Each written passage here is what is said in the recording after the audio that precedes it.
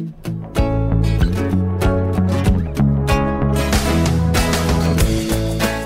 everybody, welcome back. This is Larry Wilmore. I'm Black on the Air. Nice to be back. Nice to be black. Larry makes that pun every time, and he thinks that we've never heard it before. No, it's just that I'm really a silly person, and I can't stop myself. That's really what it is. When you know me, you know how silly I really am. But it's nice to be here. Hope you guys are doing well. I think we were off last week, so we're back up with some new podcasts coming. Today, Forest Whitaker, Forrest is one of those screen legends that I think is kind of stays under the radar as a screen legend, it seems to me.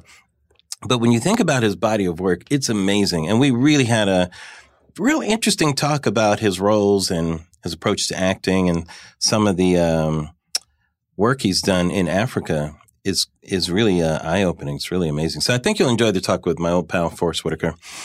And other than that, just there's so much going on. And here's what I thought I would do this time, just to mix it a bit. I got my buddy Tommy Alter in. Hey, Tommy. Hey, man.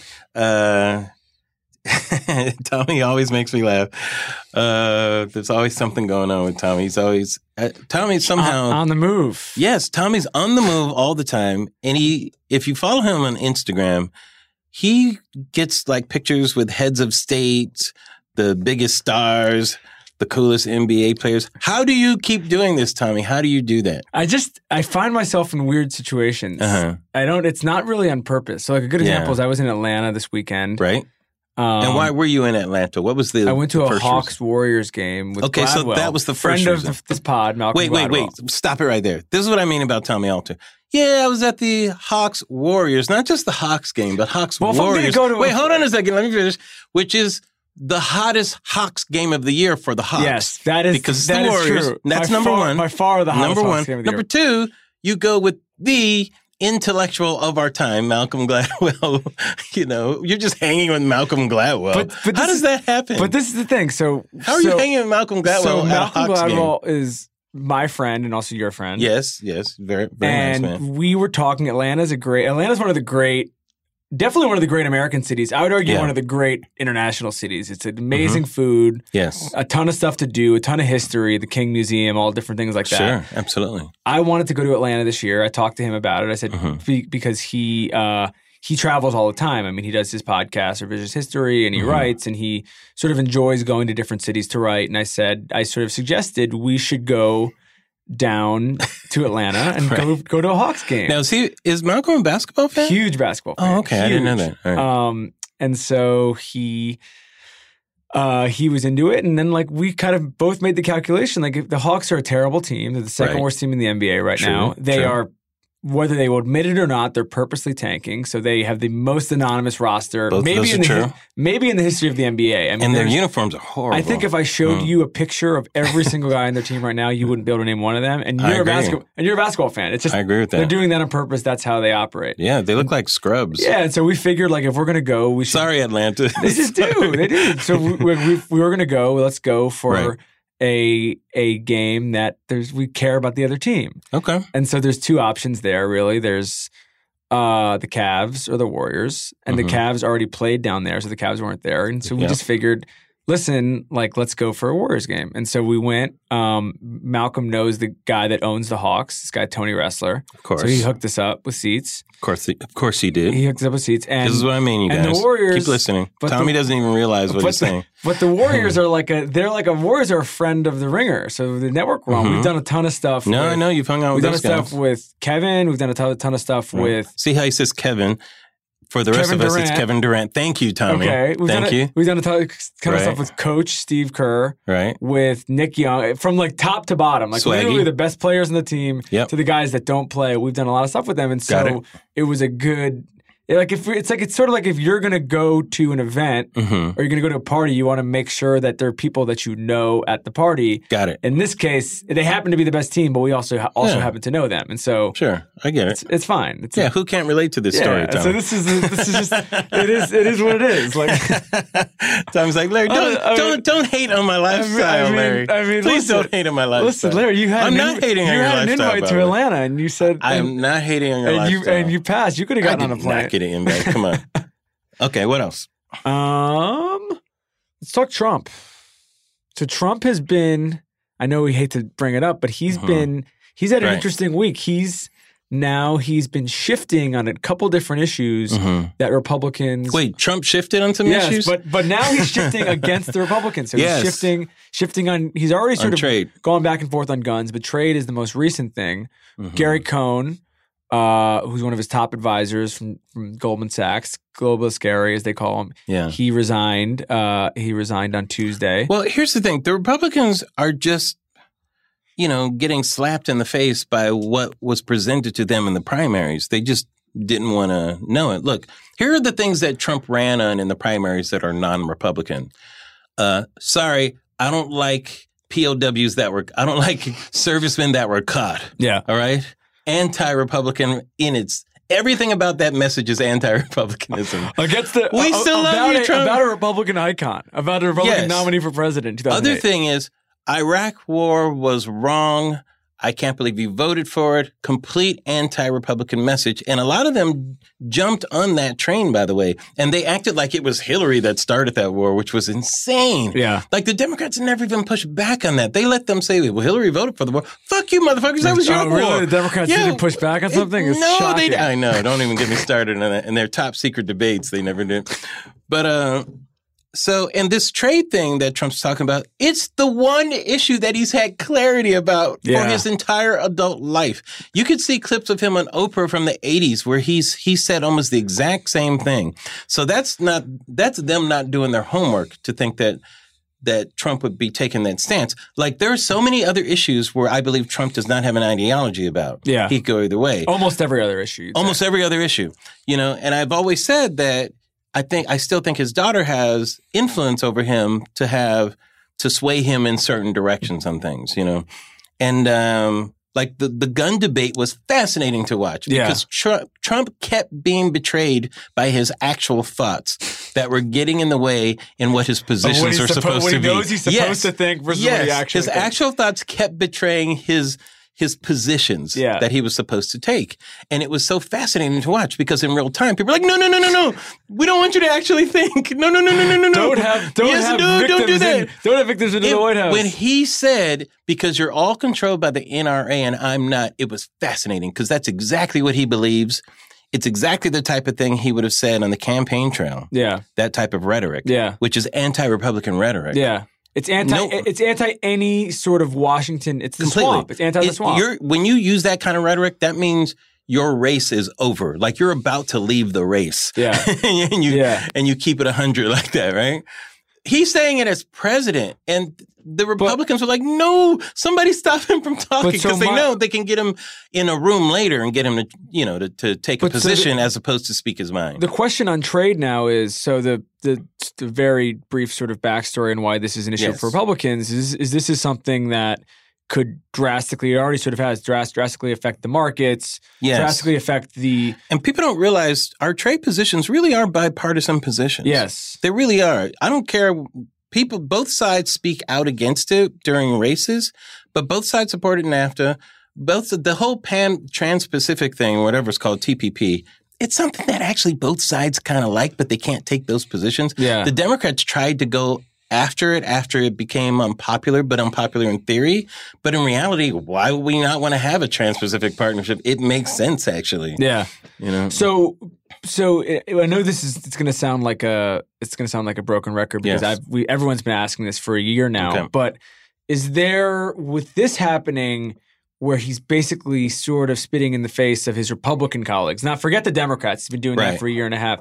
Is there anything combined with the sort of cascading Mueller info, which is getting worse and worse, by the way, where it's every day there's another indictment, and it's like I mean, as a and people jumping ship even and as a leaving the White casual House, observer, which I'm not, but as a casual observer, you see these things and you look at how many people who were working for this guy, not even just during the election, after he was elected, who are now cutting deals with Let me Mueller. tell you something, Tommy. Is there any way where they'll turn on him? Nobody gives a shit about that. About Nobody. What? About all of this crap. About Mueller or about the trade? About who's leaving the White House. Nobody cares about that crap. I'm talking about at the end of the day. Look, but when you say nobody, are you talking about just random voters? Yes. That's what I mean. When I talk about nobody, I mean in the scheme of the universe in which this person gets reelected. That's what I mean. In that scheme, Who's working in the White House? Nobody gives a fuck about that.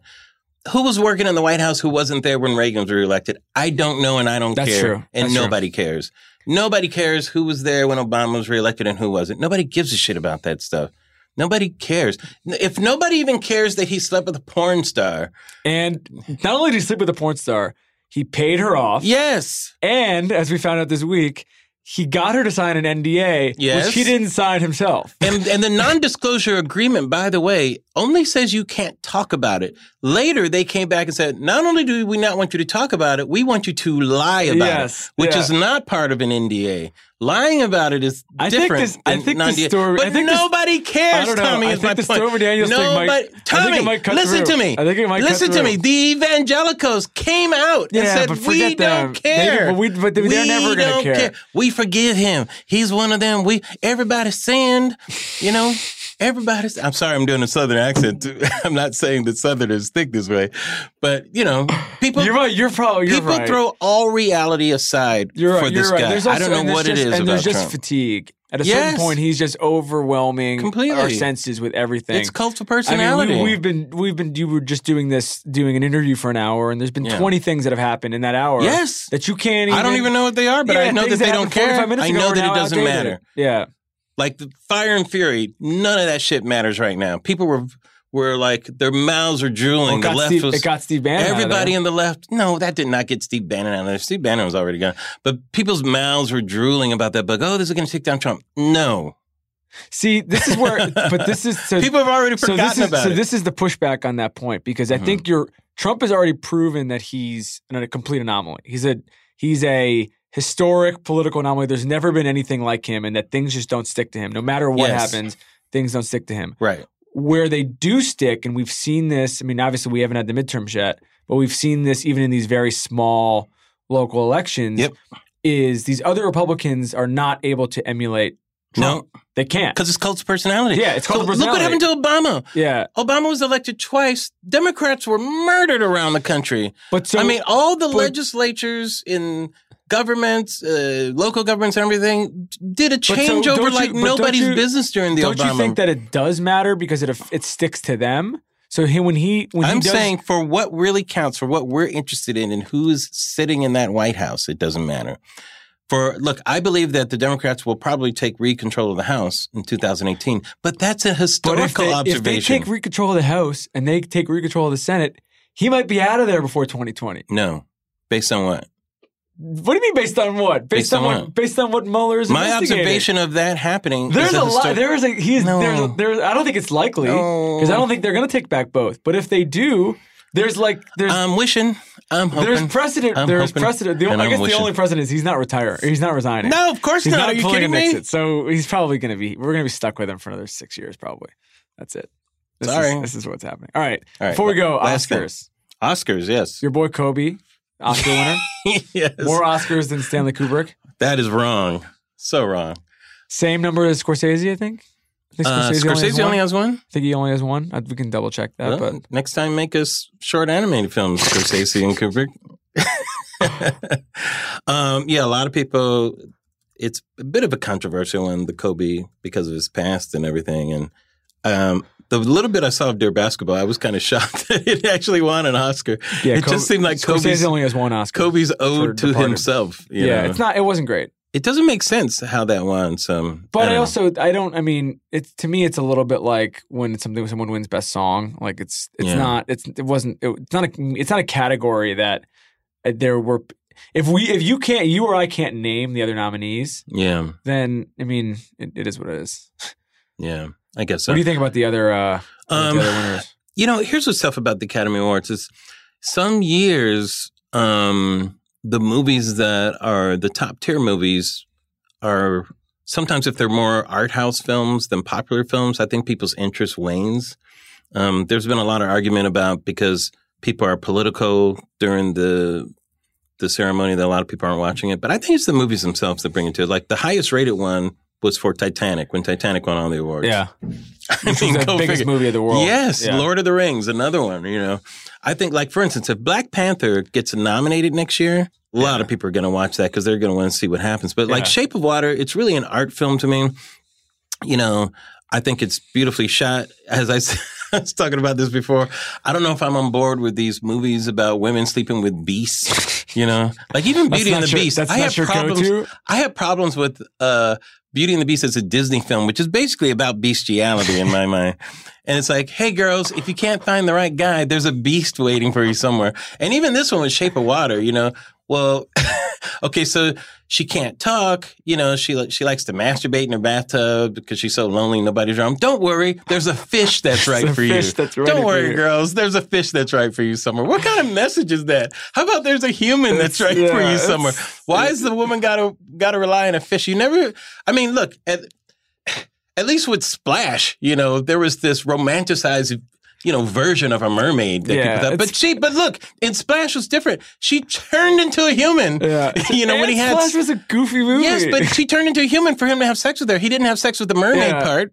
I'm with you. I mean, I've seen. So the only movie of the nominees that I didn't see was Shape of Water, and I just don't plan on seeing it. It's beautifully done and everything. I'm just not into the whole ethos of it. Yeah. You know? I think, look. At this time, can't women do better than a fish? Is all I'm saying. You know, what was that? Did you think Get Out should have won? For best film, okay. A lot of people aren't going to agree with me on this, but Phantom Thread to me was amazing. Oh, Phantom Thread was great. It was amazing. Yeah. Daniel Day-Lewis' performance, of course, is fantastic. The women in that movie were such good acting. A lot of twists too. The way they set it up is not how the film ends at all. Such an amazing script. The music was beautiful, beautiful music. It's a film I normally wouldn't think would take me into it, but the developments in the film, as you're saying, the twists in it, you're like, what? What's going on? But it was really a beautiful film. You know, it was probably my favorite of all those. I like Get Out for a whole completely different reason. You know? It's tougher, I think, for a genre film to be best film. But also, here's what I think. Here's my last thing on this. I think they should change the name of the category. I think best film isn't the proper way to describe it. Best picture, you mean? Or best picture? I think it should be called picture of the year, you know, or film of the year, you know, and I think it opens itself up to a lot of different films because I think what happens now is people don't realize that they're getting snotty while they're getting snotty. Yeah. You know, like there's a lot of snottiness towards television comedies. Like if they're not single camera, well, as a critic, I can't give this a good review. Yeah. Well, it's because we've trained ourselves to be snotty about TV comedies, you know. And I think we've trained ourselves to be kind of snotty about films that are deserving of Best Picture. You know, a lot of big type films used to get these type of nominations. I don't think Titanic today would get the same nominations. No. You know? Yeah. Very popular type movie. But I think Film of the Year opens it up to different thinking about it. Do you think, we're going to go in a second, but it's something that I know Bill's talked about a lot. Do you think there should be a category for comedies in particular? It's a really good question. I think it puts it in a subcategory. So, I mean, I wish more comedies were nominated for, as I say, Film of the Year. This year, I think that it would have been nice if Girls Trip, for example, which obviously did really well, but it was just a really well-made And some comedies have broken through. Tootsie was a movie that broke through. You know, Billy Wilder, The Apartment is one of the more famous ones, you know. So, yeah, I don't know. It's tough to say. But I think Film of the Year. I like that. That's a thing that... And Performance of the Year, as opposed to Best Actor. It's not going to happen necessarily, but I think it's something that should happen. But Performance of the Year is another way to look at it, too. You know? It's something. I have nothing against the terms best and that type of thing. I just think it opens you up to think about the films a little differently. Yeah. You know, anyhow, that's my take. All right, Tommy, thanks for stopping by. We should just call it Shooting the Shit with Tommy Alters sometimes when he stops by. I love it. You know, we do this. Anyhow, we got Forrest Whitaker coming up. But first, how about a word from one of our sponsors?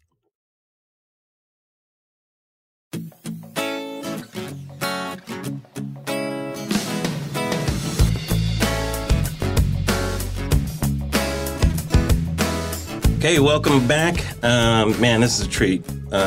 We have what I consider one of the, when you think about it, this guy really is one of our true screen legends right now. I think his body of work, how much time he's been doing this, he's great and everything.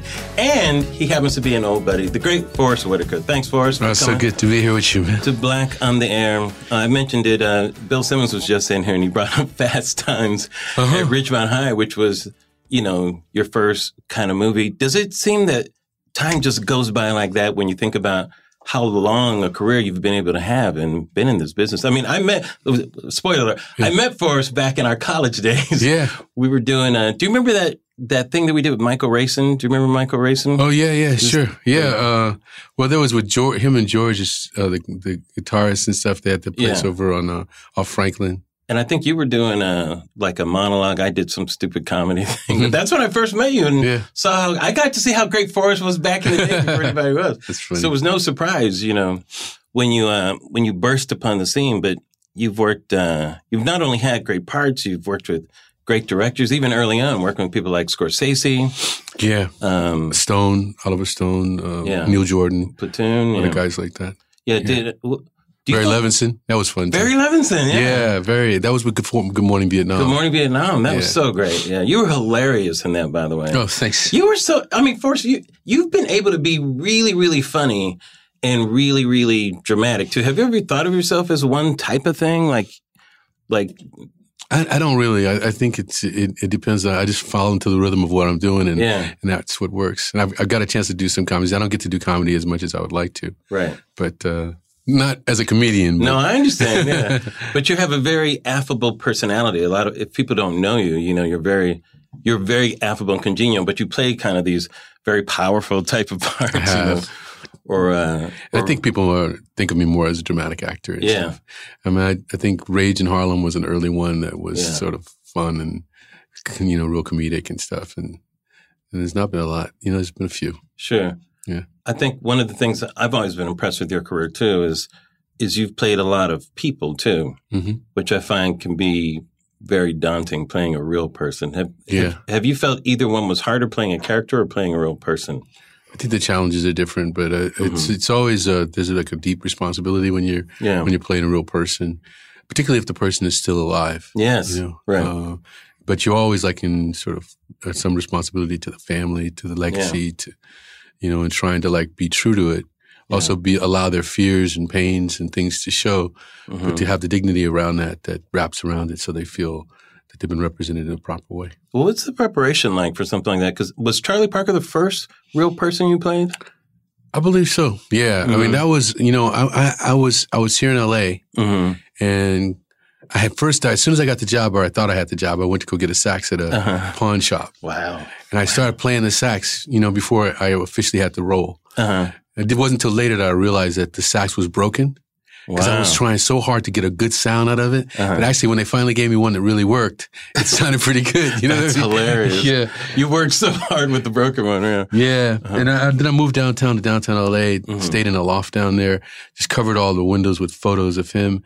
And then So you kind of immersed yourself? Completely. I left the sort of world behind and just sort of sat with his music and playing and listening and wandering the streets of downtown LA. Wow. Trying to understand how to... Started using heroin. I didn't use heroin, but I did sort of try to get some understanding of it, because downtown there was a number of centers and stuff like that. Right. Yeah. And what about the music part? Were you a Bird fan at the time? Were you a jazz fan? How hard was it, the actual music part? I think I had some understanding of music because I had studied music more from a singing point of view. Right. But I really didn't know anything about the sax, and I didn't know jazz really that well. I just knew some of the big names of jazz, like Miles and Coltrane and things like that. Right. Then when I got into the music, I had to delve deep and try to understand everything about it and why. Because improv is interesting. Yeah, because jazz improv, right? Yeah, you're taking things from the world. Yeah. And so that's an expression of the way you're thinking, what you're feeling at that time. Right. So inside of that one song, you can pull together these little figures that let me have a map in a way to try to figure out what's going on with you. Where is your mind at? That's interesting. Using the music to get a window into the life almost, right? There was a great special on Coltrane, I think, recently. I didn't know that much about him personally, like that he died at such a young age too, but it was interesting how he poured his life into that music, and that music became an expression of that, That was the thing I was trying to understand. When I would be playing the sax, I wanted to do the fingering right. It was really important to me. You don't want people to say, he don't know how to play that right. Exactly, man. And I started putting like words to the sounds. So, and sometimes when I would be playing, I would be hearing like a monologue almost of the different things I was thinking and stuff. So I would go to those notes because I was trying to say a certain thing, and I kind of associated it in a weird way that allowed Clint to, in the end, focus on my hands when I was actually playing. Yeah. So because they actually looked, it was staying in the right registers, staying in the right keys. Right. Lenny Niehaus had worked with me on it. So. And Clint Eastwood, of course, we're talking about, was a huge jazz fan. Yeah. He is the reason probably why it got made, I would assume. He is the reason. I mean, he's in love with jazz. He plays the cornet. He plays the piano. He's a composer. Yeah. And so I think for me it was such a big thing because he believed in me. There was nothing to warrant all that. You know what I mean? I hadn't done anything of any kind of big ilk or something, and he gave me that trust. And the first time the movie kind of touched me because the first time I was embraced by the international community because I went to cons and stuff, and I'd won the award there as a kid. So it was very impactful to my life. Do you feel like working with so many great directors early in your career kind of shaped you in a way that maybe just not working with them would have? Like, did it leave some kind of indelible mark on you in terms of how you should operate in the business or anything like that? I think it taught me something about. I mean, the one common denominator that they all had was like a sort of vision, a unique way of looking at the world, sort of looking in the corners. Like even like Jim Jarmusch, Sure, absolutely. He goes in a room and his focus is somewhere different. Yeah. And it's that unique focus and purpose that I think I started to see in the different people because they were unbelievably different from each other. I mean, just absolutely night and day. I mean, Altman and Neil Jordan are completely different animals, but yet they both have a distinct vision, And Scorsese even. Yeah. And not only working with Scorsese, just to go back to Color Money, but working with Paul Newman. Again, an iconic scene. Now, what did it feel like as a young kid? Basically, you were a kid working with a screen legend like that. Was he as cool as it seemed like, for Paul Newman? It was a strange experience, actually. Not just working with him, but I was a replacement in that movie. There was somebody else cast before me. Yeah. And he was fired, because he couldn't play pool. And then they called me and they asked if I would be willing to fly myself to Chicago. And I said, well, how much time do I have? And they said, you have a couple of weeks before. And so for 2 weeks, all I did was play pool. That's fantastic. Yeah. And I went to Chicago. First thing I did was go to the pool hall. Next day, they had me playing the 9-ball champion of the world. What? Because Scorsese said, let's just forget about the reading. Let's just play pool. No way. Wait, hold on a second. Did you play pool before that, or was it those 2 weeks where you trained yourself? I was doing pool 14 hours a day, every day. You hadn't really played pool before that? Not really. That's I played crazy for us. That's crazy. But I had said that I could play pool because I had played pool, but not really played. Yeah, you know what I mean? That's I can shoot baskets. Well, you're going to play Michael Jordan for this scene. Exactly. I was lucky, though, because the guy was trying to prove to Martin Scorsese that they should do some 8-ball in the movie. And so the game, he said, okay, let's play a game of 8-ball. Right. So for me, I had been playing 9-ball for weeks. Right. And so I was like, oh my God. Fuck. Literally, I almost won the game. I wasn't missing any shots. I was just going boom, boom, boom, boom. And I was making noises and being cocky about it too. Yes, right. And I missed a shot, and that was sort of the end of that. Yes. And I remember the role, that cockiness was so fun to watch too. They, oh man, I'm sorry. It's like that type of thing. Yeah. Where you make a shot, oh, my bad. My bad. Exactly. Can you believe that? Yeah. That was so fun. Now, I contrast, those types of roles with like Last King of Scotland and preparing for somebody like Idi Amin, I mean, that's got to be a whole different thing. First of all, did you travel to Uganda at all and do any homework there? Well, we shot the whole film there. And I mean, before you shot, I was there about a month and a half before we started shooting. Right. I started prepping for the role maybe 4 or 5 months before because I was trying to learn Kiswahili. Right. And studying the history and watching this. Bobby Schroeder had made this documentary on Idi Amin, so he followed him for 2 years. So there's so much material on Idi Amin you can just watch on video. And so I was studying that, and then I went to Uganda and started doing my research, meeting people, talking to his sisters, brothers, what was it like talking to people who knew him personally, as opposed, because we all had a image of who Idi Amin was. Yeah. Like, did you get any compassion for him at all? Or did you just, I can't imagine what that must have been like. Well, you don't want to look, you're trying to figure out what made him become what he became, so there's empathy and compassion right away because you're searching and stuff. And then you have to understand too, in Uganda and different places, there are many people who consider him a hero. So it's not because he's like someone who went up against the West and actually kicked them out of the country and actually did. And he died, a natural death in Saudi Arabia, But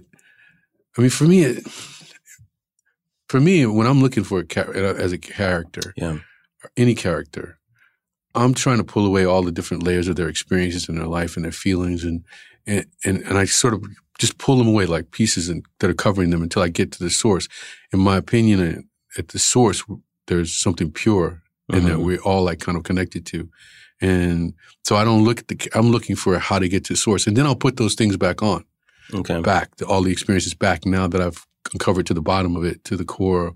And when the pieces are back on, there's still, for me, there's cracks now in this thing. I can see the light of the person inside that's at the bottom, at the core of who they are. Yeah. Idi Amin taught me a lot about, the way he dealt with life, the way he dealt with, he was kind of put into a position as a president. He didn't ask for it, and he was a soldier, and he'd always been rewarded as a soldier. You know what I mean?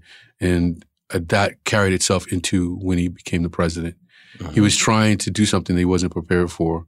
But at the same time, he was doing Pan-African things like renaming like the lakes back to their natural names, back to their African names, from Lake Victoria to whatever, and forcing the people to study their own languages and all these different things.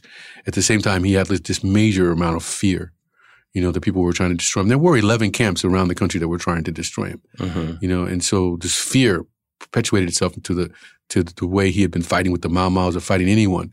And a lot of death and destruction came about, but when you try to understand what was motivating him, what motivated him inside scenes of film, why he did certain things, why he surrounded himself with his own tribe, Kwaku tribe, you start to see him in a different light, because you're looking for the causes, the reasons. And you have to start from that human place. You have to. Every part you have to, because it's the truth. Right. I think the core thing about about things is to find empathy and to understand that the person across from you is you in a way. And that given different circumstances, given different moments, given different things inside of your life. And so when you approach somebody like him, what you do is you try to look at all the experiences. So I went to the mosque that he went to. I walked to the streets today. I went to his hometown, to his home village, sat with his brothers and his sisters, sat with people whose family had been killed by him, news reporters that were talking with him. All these things that kept, all the way through the entire process of shooting the film, I was constantly still doing research. Even during the filming. All the way through to the very end. And I had a guy who was helping me a lot, and we would go to different experiences, to the source of the Nile, to deep into the jungle, where there was things I would see like underneath trees where they said the beginning of man, and you crawl inside and there's underneath the roots of a tree, there's like a home almost, you know what I mean? And so there was so many different experiences that I had, and it shaped the way I played him. And it wasn't until the very end when I said, "What haven't I done?" He says, "The only thing you haven't done is go on safari here." And there's a major famous scene in the video where he's on safari and he's talking to the alligator and he's telling them what to do and stuff. Yeah. But I did that, and that was kind of the final thing because I needed to understand that part too. But otherwise, I was just going through different experiences of different things, riding on backs of Jeeps and backs of cars, marching and walking with the people in the streets, eating on the side of the road. I don't think I ate anything but than African food that he ate, matoke and different things. See, that is amazing to me. It's such an immersive experience. It seems like an experience like that alone would have to have some kind of effect and change on you. Oh, for sure. Right. I mean, it changed me. First of all, I hadn't been to the African continent before that. And I was trying to understand from the ground up what it's like to be African and to understand what it's like to be Kakwa. this particular tribe and what it's like to be Ugandan, you know what I mean? And to spread out and understand that and to be a soldier, to be a warrior. Did it give you a better sense of yourself and like just where I'll say our roots are? I'm talking about the African continent as a whole, of course, that this is more specific, in terms of tribe and everything. But it did though. I mean, it couldn't help it to understand. I mean, at certain points, I would be able to look around me and see the people and what different tribes they were from just by the way they did certain things or which greetings they gave. Or so it gave me an understanding and an ancestral understanding too that I think was important to me as a person to continue to grow.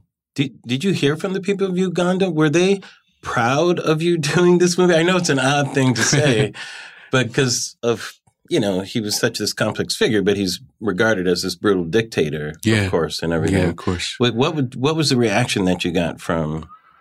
I mean, I got really powerful response from the people there. Yeah, I was nervous. I mean, I showed the film to the president, Museveni at one point and his generals, and they had been fighting. They were part of the fighting forces against him during that time. Yes, of course. Yeah. So I wasn't sure how people would respond and stuff. And as you say, hundreds of thousands of people died. Absolutely. That's no joke. Yeah.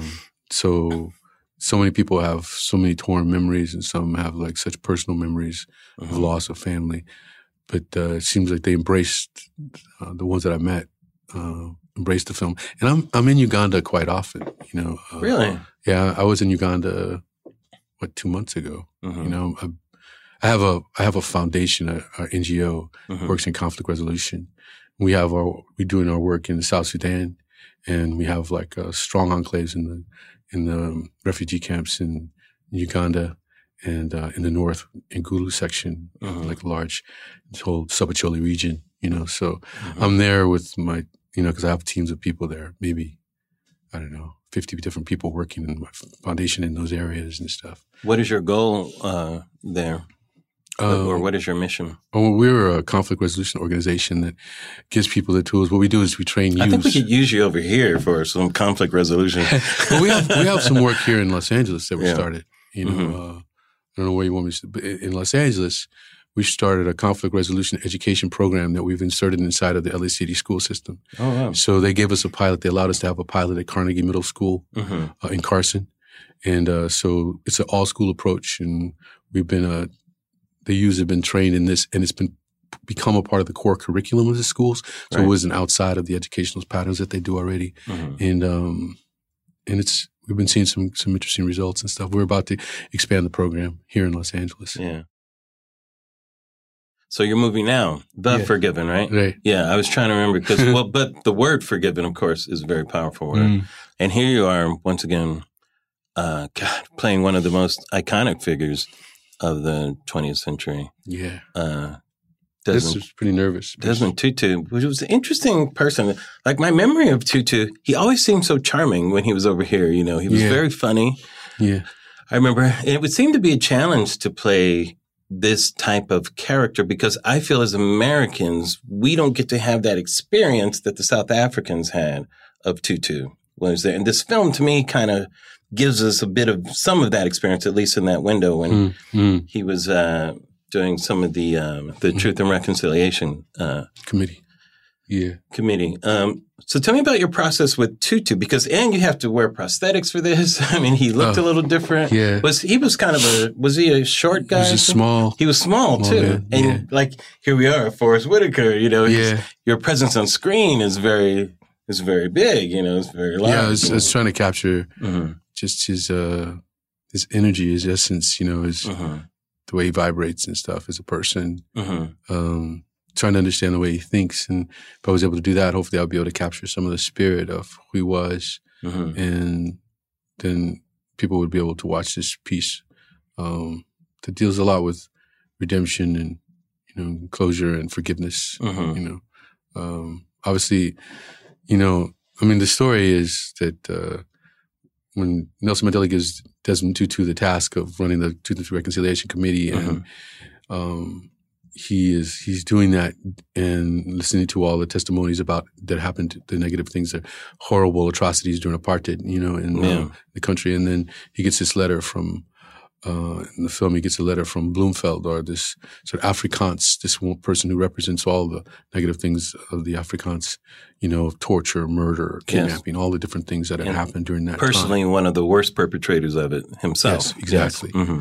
And they come together. Desmond Tutu goes to visit him in the cell, and in a way, Desmond Tutu is hoping that he will be able to offer some form of this person to decide to find some redemption in what he's done. Mm-hmm. And I think he's tested Desmond Tutu by Bloemveld to see if he can live completely by his beliefs, which are about love and about forgiveness. Mm-hmm. Can he forgive the atrocities in this man who's committed them, who seems to have no remorse or anything of that nature? Mm-hmm. The question of amnesty, I think, is out of the question, because there's part of the reconciliation process was whether or not they had done political action that could receive amnesty. And did this idea come from Mandela, or did it come from Tutu, this amnesty idea? No, Nelson Mandela came to Desmond Tutu to ask him to do this. And it's an interesting form of sort of restorative justice. Yeah, it's kind of close to what Lincoln did with the South, actually, after the Civil War. He didn't want to punish, the South and all of that. So he kind of put his arm out to the South. And of course, he got punished for that. And what happens though, is like, I think in the process of healing and stuff, people have to hear what happened. There has to be some form of acknowledgement that has occurred from the community itself. And then I think from that, you have to move to some form of recompense or some form of reparation. Something, whether it's the community getting the person joining and helping the community, or whether it's money or whatever it might be, then you can move to some form of coexistence or reconciliation. And hopefully, I think what Desmond Tutu is trying to do is move to the final possible option, which is to have acceptance and love, which is the overriding factor. It's just overriding factor that a lot of our great minds, like Martin Luther King and such, believed in and preached about. It's interesting because, being a writer, I always think of words, but restorative justice, resolution, all those RE words. But to me, there's a couple of words that kind of get in the way of that. One is revenge. It seems like there's a human need for revenge. And a lot of times, like to me, I'm watching the movie, like the Gang of 28 in some ways kind of represented that natural human feeling of wanting to get back at the people who did you harm. But that notion of revenge, punishment, because that's a part of it also that is kind of sticky. Like when you look at Nuremberg trials, for instance, and what the Nazis did, that was all about punishment. Nobody was trying to. That was the difference in the trials, I think. Yes. There was this possibility of amnesty to say your crimes, and then the community itself being able to give you an acknowledgement and allowing you to get amnesty from the things you've done based on political actions that you might have done. Nuremberg was not that. Yes, but some of the brutality is why I'm comparing it, and a lot of that, I feel that a lot of brutality that happens in real life, you really can't show on screen, because I feel people really can't take what the truth of things are. Like we really haven't seen the brutality that happened in slavery. We really haven't seen it on screen. It's just too much, Right. Let alone some of the brutality that happened after that with the lynchings and that kind of stuff. But it's interesting. The courtroom scene in this movie kind of does a little bit of that for us, especially the reaction of when he's described. Oh, it's such a harrowing scene as I think about it. The mother. Yes. Yeah. There's a scene in the movie where one of the guys, he describes some of their actions, and it's so harrowing. And to me, it really pulls the movie together in a way that is so interesting, because it feels so real to me. It doesn't feel like it's a movie. Yes. It actually feels like you're listening to actual testimony. Oh, that's great. Yeah.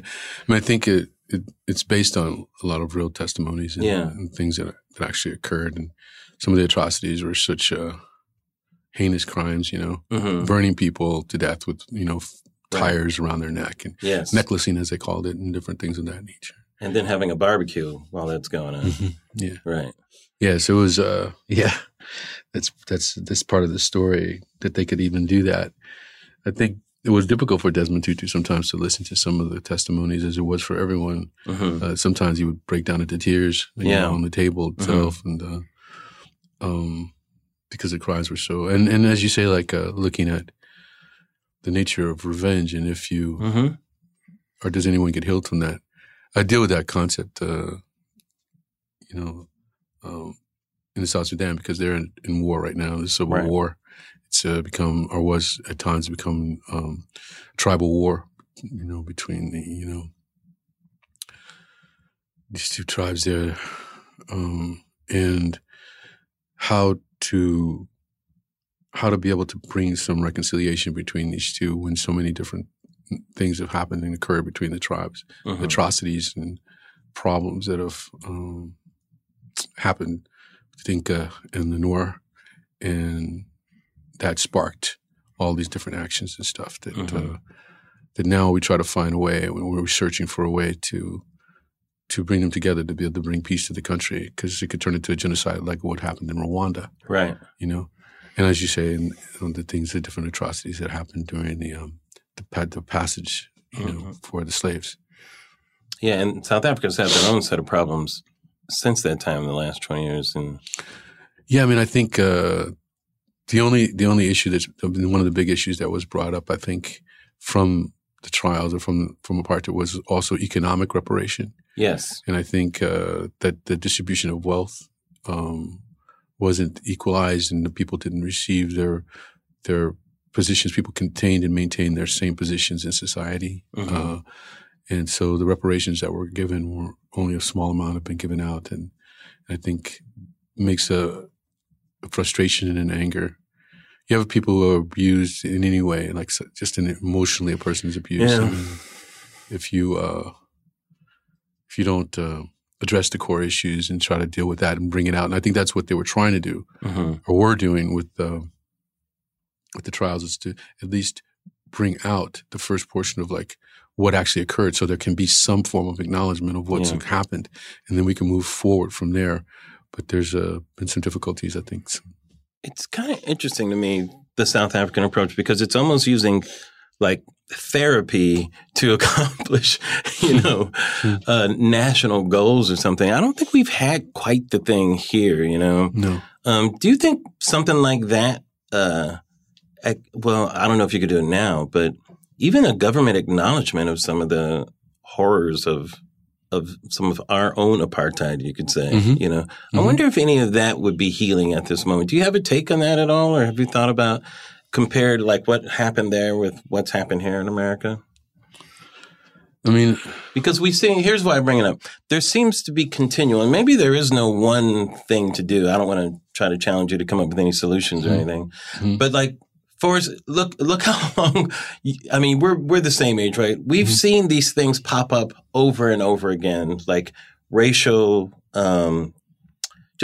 anger about certain things, And I wonder, like, what is the correct road or a better road to healing for that? And I wonder if the confession road, the national confession, is one way to do it.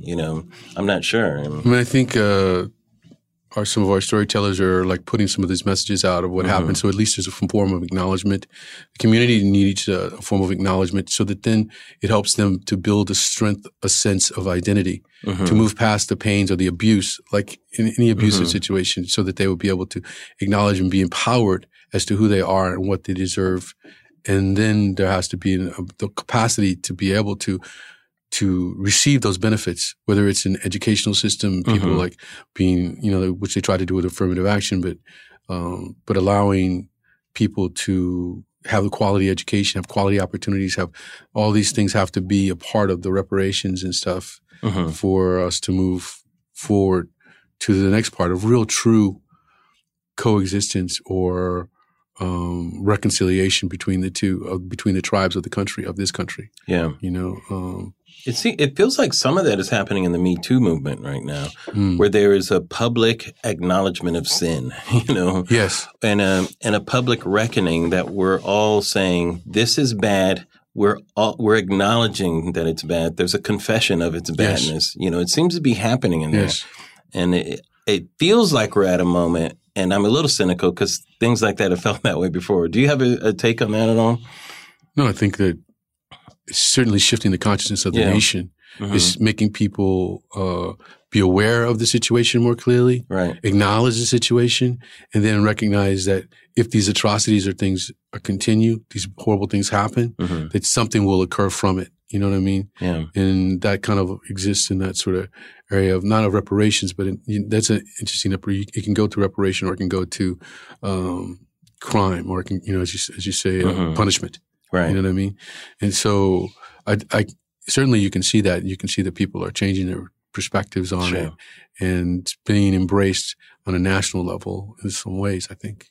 Yeah, it is kind of interesting. And when we talk about representation, it was fun. Like, it's fun. It's interesting to me to see how art can help change things. Like sometimes first, sometimes it lags behind, but sometimes it does open the door. I think there are many like shows that had homosexuals in them in the 90s, and now like even Ellen's show with her coming out, I think helped a lot with changing people's views on, on that and acceptance and that type of thing, It's a sense, like you say, it's like acknowledgement is some form of like true strengthened identity, to be able to know, for people to have to say that, you have the right and deserve to have the qualities of life. Yeah. Yeah. And in our business, like representation behind the scenes has always been something, I've tried to push for and go for, because I think it makes an immediate change on screen too as well. And like Black Panther, of course, where you were part of. Yes. Where that type of role, by the way, is my favorite type of Forrest role.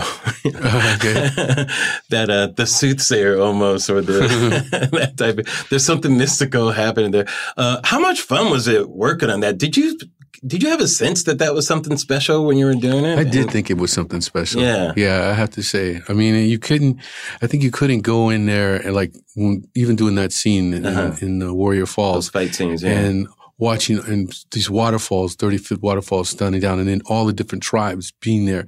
Yeah. That sort of power that happens from that, the kingship that was going on and kinship that was going on.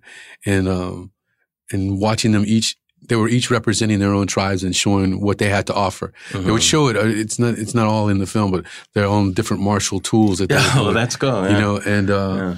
And then a king to be acknowledged and to be embraced. You couldn't help but feel that there was something amazing happening. And it was on a large scale. So, because Ryan's an amazing director. He was working with some really large tools. You got drones flying up into the shots and all these different things. So you can feel the majesty of it. You know what I mean? And I think the story itself, lends itself to that. And, then it just took on its own life. I think a cultural life that we're talking about of empowerment.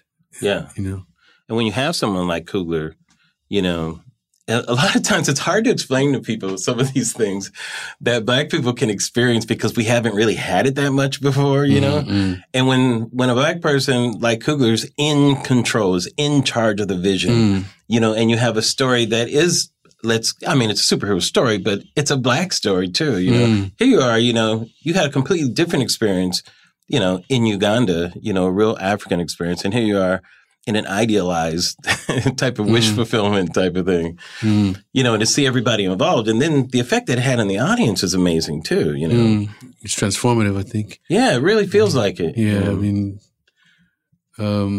you're seeing like the people like seeing themselves and feeling acknowledged, that's me. I'm represented here, and I have a right. And not only do I have a right, I'm on my own capacity can excel to the greatest heights. Yeah, and I think there was something powerful, and it was inclusive too. Yeah, not just all the tribes, but in the message. The messages, different messages that he was doing. The whole, just the simple words, one tribe.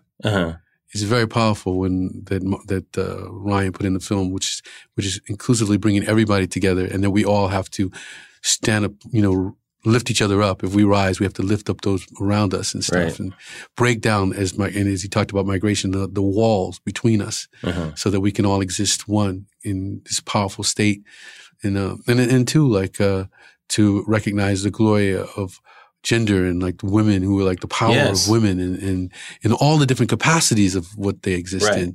You know, not just as warriors, which they did, which tonight, like that whole group of the Dora, like it's powerful, you know, but then you have like the science, mathematics, you know, with Shuri and you have the motherhood and advisory leadership things. too. Yeah, it's powerful, you know, so, and also Lapita's character, you know, actively working in the activism of changing things. Sure. You know what I mean? And wanting to fix the world, actively out there doing so. You know what I mean? And representing that. So there's just so many things and so many messages inside of it. So I think it does those things of acknowledgement and empowerment and people are trying to imprint that on themselves. And you can see people even saluting each other in a way that we haven't seen before. So I know, and dressing up stuff. I think what it did with the women's roles was even more impressive than the whole black thing, as you say, or whatever,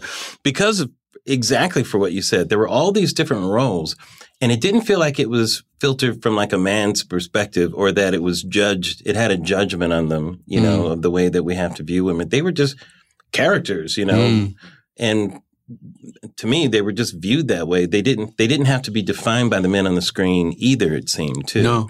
You know, even though they were in relationships, they weren't defined by that in their roles on screen. There was distinctive, I don't know, I'm sure Brian's such a brilliant guy, distinctive moments where it was clear, where Denai and her lover are Daniel and she's like, no, I stand by what I believe. Right. You know? That's exactly right. Not about whatever you want, but by what I believe. Yes. And usually that's a man's role where that moral code is what they live by. And then that will define the relationship. But this time it was a woman who did it. Yeah. And he had to acknowledge like, all right, what am I supposed to do? Yeah. Know? And it's interesting when we were talking about you were talking about quantum physics earlier in a way, right? Because I tend to talk about quantum physics when I'm just in my spare time. Yeah, you do. It's kind of how a brother does it. But but that was kind of what was interesting about the film too. I think the covert message about indigenous knowledge and contemporary technology. So ancient contemporary technology. You know what I mean? Was clustered through the film, you know. They were following the traditions of registering with the ancestors, of registering with each other, of dealing with their anointments, you know what I mean? And using this and the technology existing and coexisting at the same time with that, you know, which is, I think, is now if brothers really have vibranium, come on, Forrest. What would brothers really do with vibranium? I can only imagine. Or maybe that should be reparations. Maybe we should actually get to have actual vibranium. That would be amazing. Well, what do you think is the best way to keep going with this, to get this diversity behind the camera? How does that happen in more ways, and not just the black-white thing, but in all the ways that it's going on? It's encouraging to see the Oscars and see people like Guillermo, I mean, be the 4th out of 5 best directors go to a Mexican? I think it's kind of amazing for the Oscars, you know. Yeah. That's just a thing now, you know. It's powerful, you know. Yeah. He's such a, exceptional filmmaker. And yeah, he's visionary. Yeah. And so I think that, you know, there was a lot of statements that were made that night, you know, different cultures, native communities speaking out, people acknowledging the warriors are the soldiers that are taking care of the nation and stuff. Right. As you say, the Me Too movement and what's happening with that and just the diversity of individuals coming. And I think this acknowledgement is in this movement forward will help continue us moving in the same direction. And I think obviously the financial equations of like some of the films that are coming out and the success of them will also fuel more and more product to be streamed forward. I always said the color Hollywood cares about the most is green. That's just a fact. You know? And they get on that green train like as fast as possible when something's going on. Are we going to see you behind the camera more? Do you have interest in doing that? No, I mean, as a company with me and my partner Nina Yang, we produce, films. Sure. We've produced, I think, like 5 films so far. We have a few coming out. We did Fruitvale Station. Right. Then we did Dope. Mm-hmm. Well, actually, no. The second film was a great film called "Songs My Brother Taught Me." It was directed by Chloe Zhao about the Native American community in Pinewood Reservation, and then we did Dope, and then we did Roxanne, which is coming out soon, and then as well as Sorry to Bother You.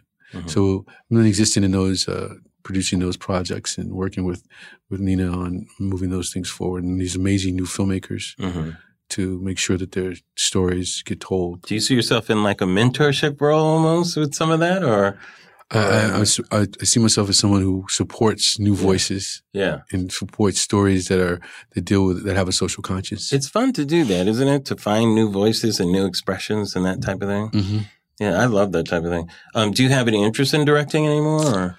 Yeah, I mean, at some point when I find the right thing to do, right project, I'm sure I'll direct again in the next few years. I've been thinking about it more. Mm-hmm. Just have to find the right thing to say. Yeah, I had developed a piece on child soldiers that I was working on. And child soldiers? I may go back to deal with that. It's something that I deal with like in my foundation quite a bit, a lot. Yeah. Because when we're working with youths, we're training them in computer technology or ICTs and life skills and business skills. Making them social entrepreneurs, and then they create businesses. Then we finance their businesses, and it takes a lot to move. Sometimes someone who's been a child soldier working in the field and who's had to commit atrocities against people, and then to nurture them or to allow them the support to allow them to find their greater selves and stuff, and then actually give back to the community from what they have to offer. So it's a goal.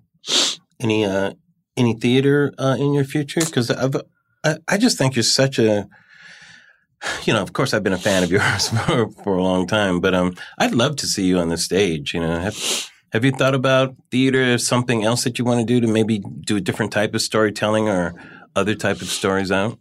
I mean, I think maybe over the next few years I'll get up on the stage again. I did something Huey. It was interesting. To be on the stage and to be feeling the audience. It's a powerful thing to feel the audience. Absolutely. I mean, you know what that is. And so when we find the right thing, I will be careful. Maybe it'll be something original. Yeah. Yeah. Well, I hope we find out about it soon. What else should we know about that's coming up with you? For us, anything else we should look out for? When is Roxanne coming out? It comes out in a couple of weeks. Oh, okay. Yeah. And we follow her, this female rap artist, and then the struggles and things that she had, and living and coming up in the Bronx and stuff, but trying to find herself and finding her voice, and it's very powerful. As an actor, I guess I have a few films coming out still. This one called Burton that I did, which deals with a Ku Klux Klan memorabilia shop. It's a true story of. That's where I do all my Christmas shopping. Yes, true. You guys are out of hoods? You got to be kidding me. It's Christmas present. That's fun. It's about a guy who falls from grace as a Klansman, and this Reverend Kennedy, it's a real person. It's a real true story. Takes him in and helps him to find his way. And the story of this young man's coming down on a different understanding of race and his behaviors and things, and finding some redemption from it. Yeah. Now, having played so many real people, is there anybody out there who you still really would love to play or could see yourself playing possibly? I don't know. I had a while back, a long time ago, I had developed a Louis Armstrong piece. Oh, really? That'd be cool. Now you got to play a whole different instrument. Which would have been easier for me because I used to play the baritone horn, so I didn't know brass a little bit better than woodwind. That would be great, actually. I feel like Louis Armstrong has kind of fallen through the cracks a little bit in terms of the society really knowing who he is. I mean, people know the voice, I think, more than know who he is. Yeah. I feel the music, you hear it every Christmas. You're going to be walking through somewhere and you're going to be hearing it. I mean, you just hear that and people go, oh, yeah, that sounds familiar. Who is that guy? Why doesn't he take a lozenge? His voice seems like a It's funny. Yeah, I don't know. I mean, I'm still looking, searching to figure out what. Yeah. I don't know what I know. I feel like there are a lot of, the movie Hidden Figures was a revelation for myself because I was like a big space nerd growing up. Okay. I mean, like I knew everything about NASA. I had like the models of the spacecrafts. Nobody knew more about the space program than me. I was also very conscious of what was happening racially as a kid. I remember knowing who Stokely Carmichael was. Oh, okay. This is in the late 60s, right? And I was a kid, and I didn't know about the women in that movie, Forrest. That's shocking to me. Yeah. Like, how could I not know that? And the fact that they're hiding in plain sight in our society like that is fascinating to me. But I feel like it's not just those women. There are a lot of other hidden figures, people who have made contributions and who are among us and have great stories, that are waiting to be told, like people like yourself. Yeah. I'm saying get on it, Forrest. All right, I'm going to get on it. That's what I'm saying. I'm waiting for the veil to be open now. Paul Robeson. You can do Paul Robeson's story. Yeah. They've done a play about him, right? There must have been I think so, yeah. few. All right. Yeah. I'm pushing Forrest to give us more because I want more. Last thing I'll say is how much I enjoyed you on The Shield. I was a huge watcher of The Shield. That must have been fun to play that type of character. I love playing it. You were so evil in that. I didn't see him as evil. You were evil, Forrest. He was like trying to You were horrible. He was kind of an archangel, No, he was not an archangel. Yeah, there was nothing angelic about it. He was a horrible man. Why do you think so? He was horrible. He was trying to get somebody who was like corrupt and harming people and hurting, who you watched kill people. Yeah. And he was trying to get him off the streets. How can that be? He was worse than Idi Amin in my No, but that was a fun show. But anyhow, it's just to say how much fun stuff you've done. But Forrest, thanks for stopping by. The Forgiven is the movie. Yeah. It's March 9th, I believe. Yes, it is the premiere date. If you're listening to this before then, go see it. March 9th. Afterwards, keep going to see it. But your performance in it, to me, is an Oscar-worthy performance. It's so amazing. Oh, thanks. It has so much power and it's so restrained at the same time, it's just really, really beautiful to watch. Thanks. Very powerful, too. Thanks, Forrest. Thanks.